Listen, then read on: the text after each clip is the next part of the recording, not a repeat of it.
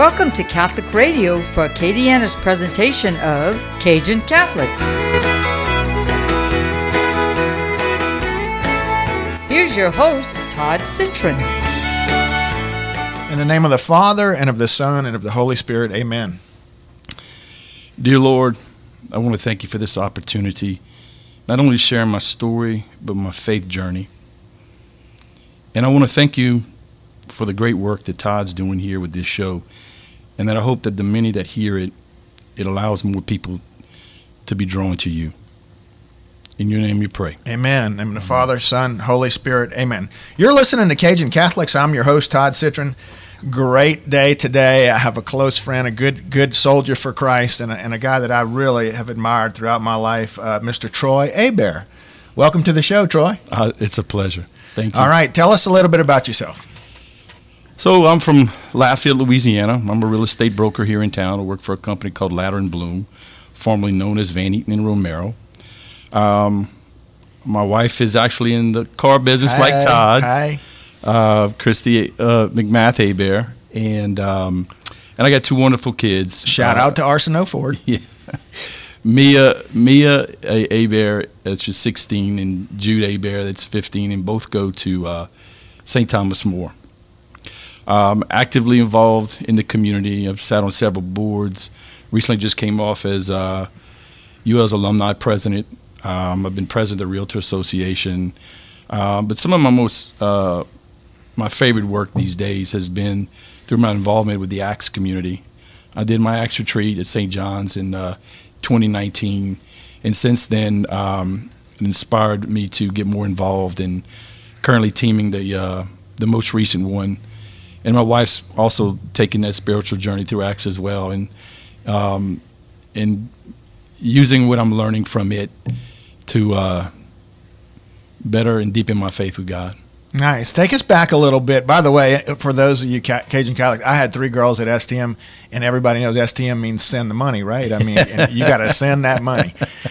So take us back to your childhood and kind of where you grew up, and what is your earliest remember of your faith life as you were growing up? So I actually grew up in Milton, Louisiana. I lived in Milton till I think I was 13, 14, and moved to Lafayette. My faith journey started actually at the age of 11. I was playing Little League summer ball just like I did every year, and I was running for a fly ball in left field, and my knee gave out on me. And but you don't think of it. You get back up, you grab the ball, you throw it in, and then you play through hurt because you don't want to come out of the game.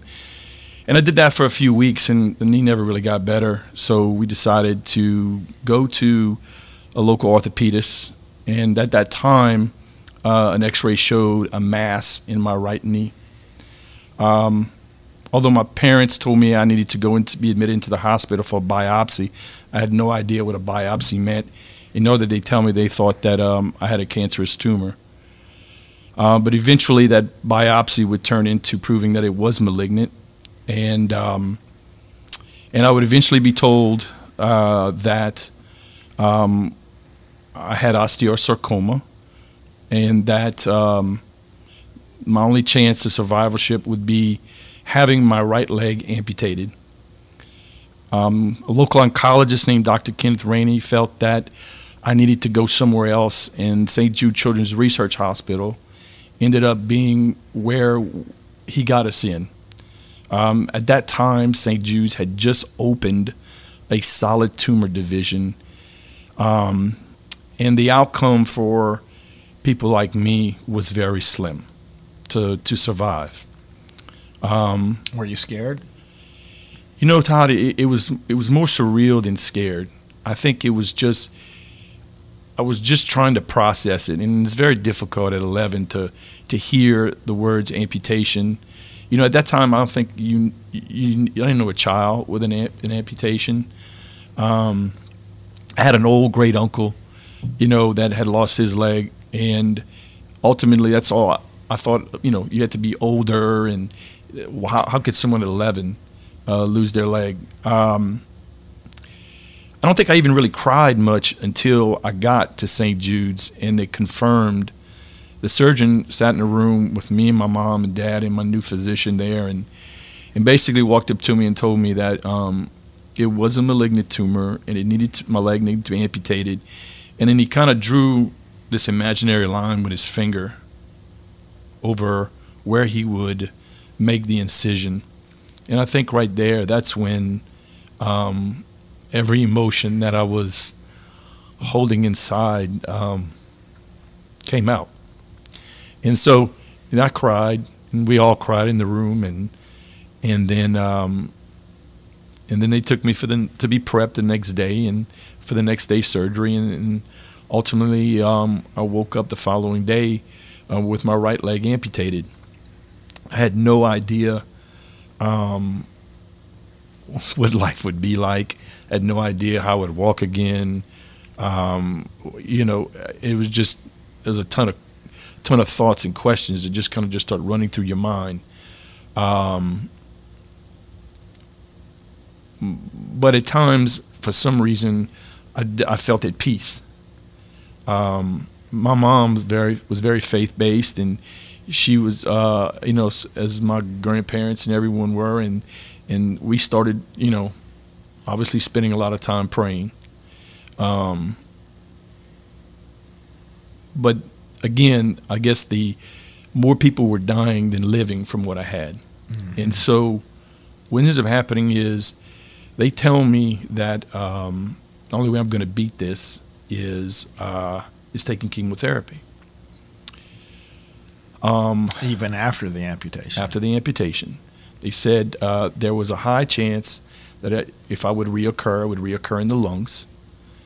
And the best way to prevent that would be to have the chemotherapy. But for some reason, Todd, I just had this conviction of not wanting to take the chemotherapy. And so at 11, I'm questioning a doctor on why do I have to start chemotherapy if there's no tumors in my lungs.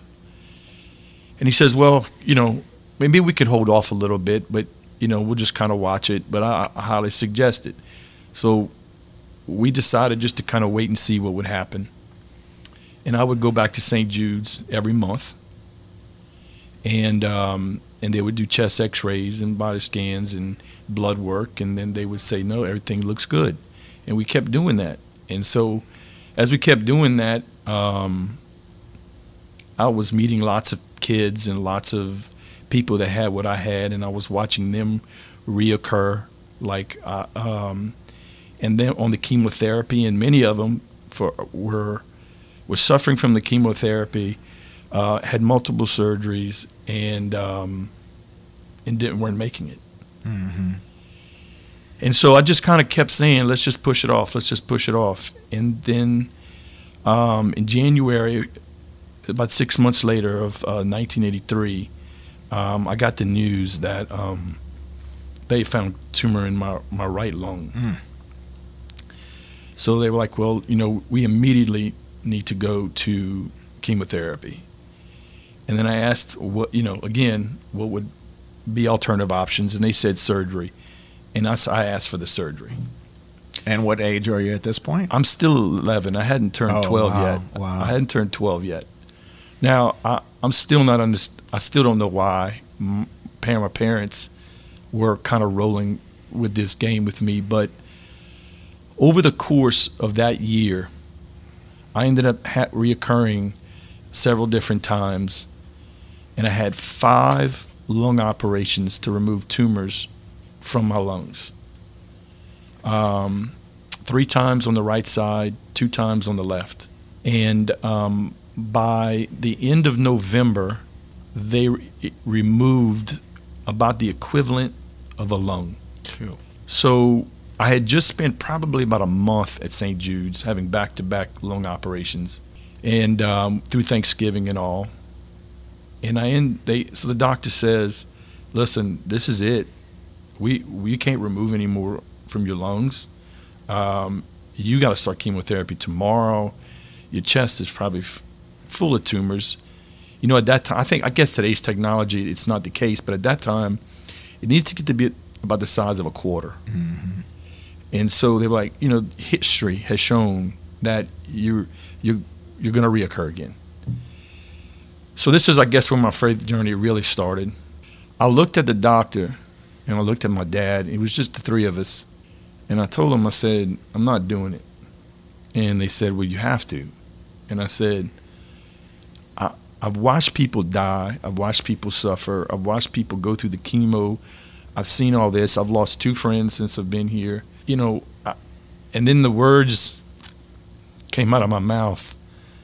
I said, I'm just going to put it into God's hands. It's His will. And if He sees fit, then I'll make it. And if He doesn't, then so be it. I'm at peace. But I don't want to suffer, and I don't want to be sick through the end. And so they were like, this is ridiculous. Mr. Hebert, you need to step in. And my dad, says, let me call his mom. So they talk, and ultimately they decide that they would take me home for Christmas. And the discussion would be that I would come back in January. And then when I come back in January, it was to start chemotherapy. So we come back in January. We don't talk much about this, or at least they don't talk much about this with me. I'm sure my parents had endless conversations. But we get there in January and they do a chest X-ray and it shows nothing. And so they say, okay, but we've been on this road before. You've had times where we've seen nothing. You need to start chemotherapy and we need to start tomorrow. And I said, no, I'm not doing it. I'm going home. And they looked at my dad, and my dad and I guess you have to know my father. You don't tell him what to do, he tells you. But for some reason, he just kind of bought in and said, well, let's just give it another month. Let's come back. So we did. And each time, and so the funny thing is, so here we are telling me that, we already know that survivorship of this is not good. We already know that I've reoccurred, many times. Mm-hmm. And we know that the prognosis doesn't look like I'm going to make it. And so we come back month after month after month, and my chest is still clear, and the doctors are still pushing chemo, and I keep saying no. I said, I told y'all, this is God's. I left it to God. Well, then it just stretched, Todd, from every month nothing to every 3 months nothing to every 6 months nothing, and eventually every year visit. And the doctors at St. Jude's were completely just dumbfounded over the whole scenario. They were like, none of this makes sense. That to have what he had reoccur as many times as he had, and then just totally walk away from the whole treatment process to somehow never reoccur again. And even the doctors were finally saying, it's just a miracle. To this day, to my best of my knowledge, the last I heard, there's no child that's been to St. Jude's, had the kind of cancer that I had, reoccurred as many times as I did, and beat it without one drop of chemotherapy. Mm-hmm. Remind our listeners, you're listening to the Cajun Catholic Radio Show. Today's guest is Troy Hebert. He is the Regional Vice President of Latter & Bloom, and again, just telling a gripping story about his youth. And I want to just let him continue and tell us, what was going on behind the scenes on all of that. How did all this happen? How did this happen? So, obviously, the prayer warriors came out, and we start, and everybody's praying, and every night, Mom would come sit at bed, and we would say our prayers, and we would do all this stuff, and we would just ask God to be with me through the process. And an interesting story came up where I had an uncle and an aunt who were at Fatima one day, and they learned of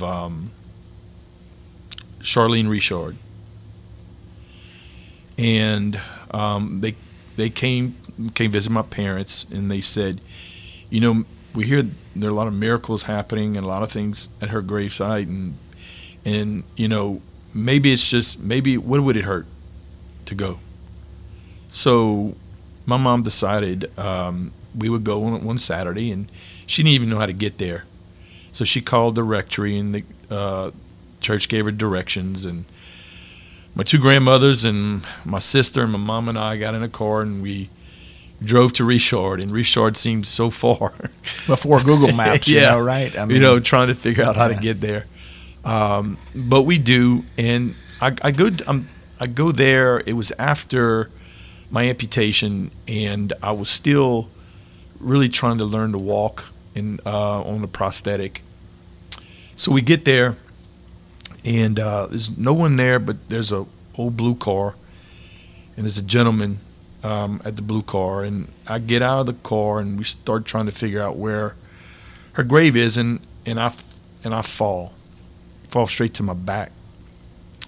So as they're picking me up, this gentleman comes to us and says, I guess, is he okay? Everything's fine. And he says, are you here to see little Charlene's grave? And Mom says yes. And he says, well, let me show you where it is. So he walks us to it, and we all visit, and we pray. And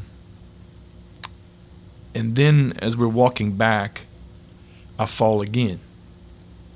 And then everybody's got to pick me up again, and so forth. So not thinking much of it other than just, it's just my leg, prosthetic, learning. And before we go into the church, because we're headed to the church, he stops my mom, and he tells her,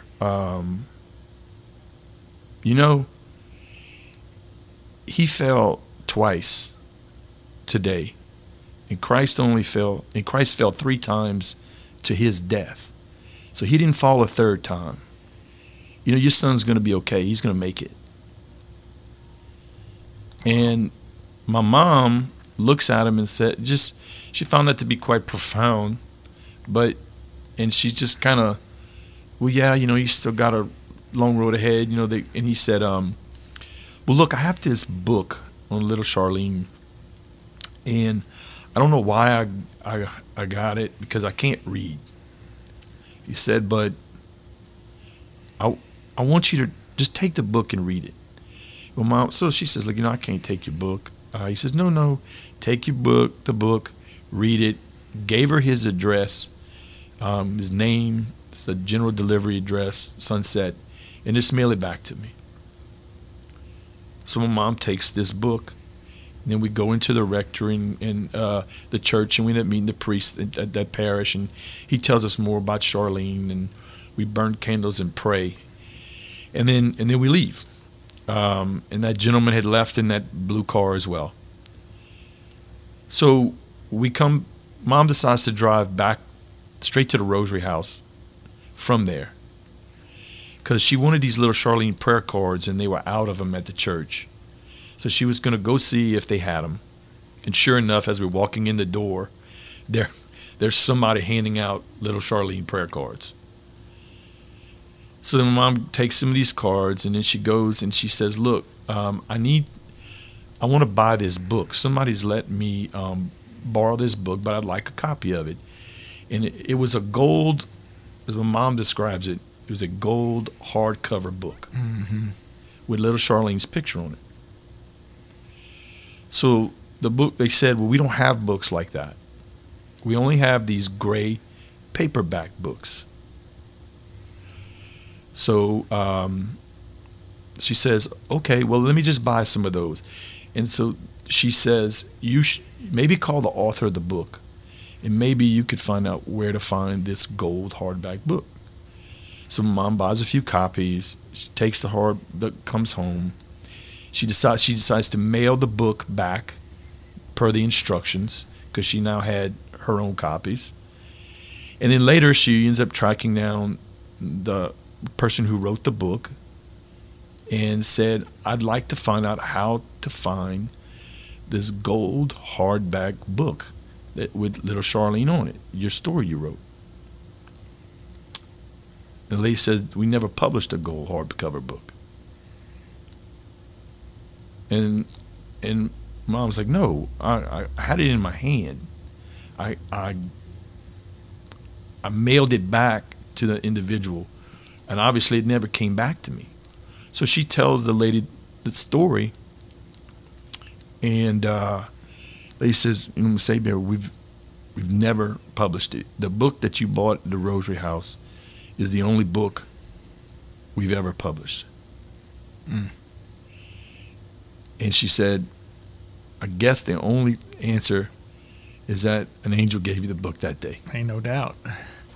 Yeah, when my mother passed away, I was digging through her things, and I couldn't touch them for a long time. And then recently, I kind of dig in that book, in that box every once in a while of her religious items, and we have that book, not the hardbound book, but the one that you're speaking of, and I keep it next to my bed and I read it often. And we've had Charlene's brother's been on the show, and John Dale Richard, I believe is his name. You can look back at other episodes. Mary Ozanne, amazing Charlene Richard story, and of course Father Calais got an amazing. But what a blessing! And then, all these years later, I don't know about you, but I found it kind of funny when I went to my Acts retreat that it's right there in Richard. I mean, how did that happen? All, like I said, all roads lead to Richard. Mm-hmm. God has an interesting way of testing your faith and putting you in positions. And I think that He's tested mine throughout my life. Obviously, at that moment, I gave my life to Him, and I said it'd be His will. But when the more you get separated from those type of events, sometimes you end up taking those moments for granted. Mm-hmm. And I think God finds a way to continue to keep testing you in your faith. I mean, He's tested me many times. He tested me as a child. He tested me later in life. When Christy and I had our first child was born, she was born with a heart defect that ended up having her airlifted as basically a newborn to Tulane. Wow. And for emergency open heart surgery. And I remember going by myself down a hallway and just sitting there and asking God why. And I kept saying, have I not been through enough? And I didn't completely understand at that time what,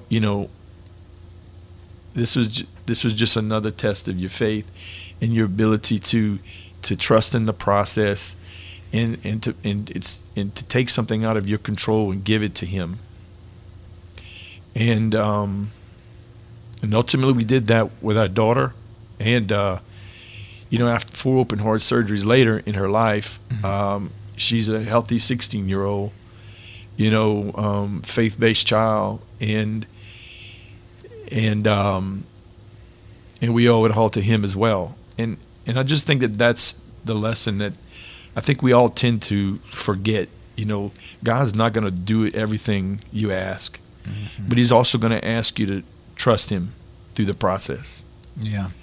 You went to UL, right? Mm-hmm. Or was it USL at the time? Or? USL. I actually got a undergrad from USL, and I got my master's from UL. Okay, and so tell me about Raging Cajun Catholics. Was that something that was a big deal on campus when you were there? Or?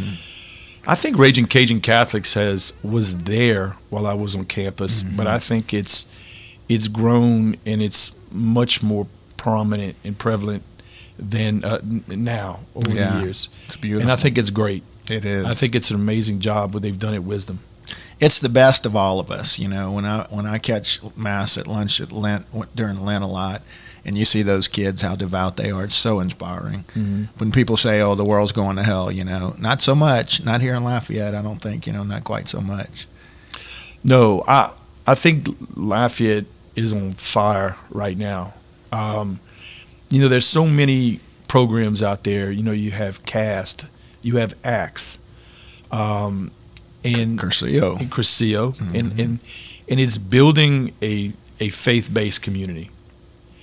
For me, I think Acts has just done wonders.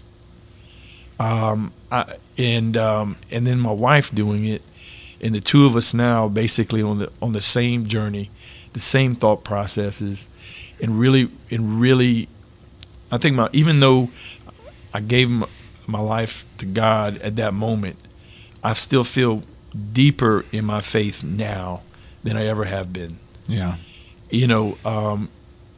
And a lot of that is just because, that community has just done wonders for us. My Friday morning Bible studies, my ability to be with men that are faith-based and find it cool to be faith-based. Yeah. Iron sharpens iron. And it's just been a wonderful ride over the last several years, being even more immersed in our parish at St. John's. Now, Troy's had a lot of success in his business life, and I know you do an awesome job, and y'all's company is very well respected here in town. Tell me, just a minute or two left on the show. What is your greatest accomplishment so far? You feel like in life? Why did God spare you, and what's He got in store for you? I think my greatest accomplishment, it hasn't necessarily happened yet. I think my story is important, and I think that's why God has got me here now. Mm-hmm. It's to share the message and hopefully to inspire people. Mm-hmm. To live in gratitude and to get that point across is any way you can. Because I always and still to this day feel like I'm still not really sure why He did what He did for me, but I also continue to feel that it's still to be determined. Mm-hmm. But the story, I think, ultimately is the greatest accomplishment in sharing it and hopefully inspiring people and maybe even bringing people closer to Christ at the same time is what I'm here for. I know you've done that. I mean, just an awesome soldier for Christ. And again, we always say, to engage the Cajun Catholic in you, and you've done that in your life, and you're an inspiration to me and to all of us, and it's a blessing to have you in my life. Thank you. And I thank you for sharing your story today. You've been listening to Cajun Catholics. Today's guest is Mr. Troy Hebert, and just a beautiful man and a guy that, again, I would ask for your prayers, and I'll be praying for you, and thank you for being here today. Thanks, Todd. I appreciate it. All right, God bless you. Until next time, God bless.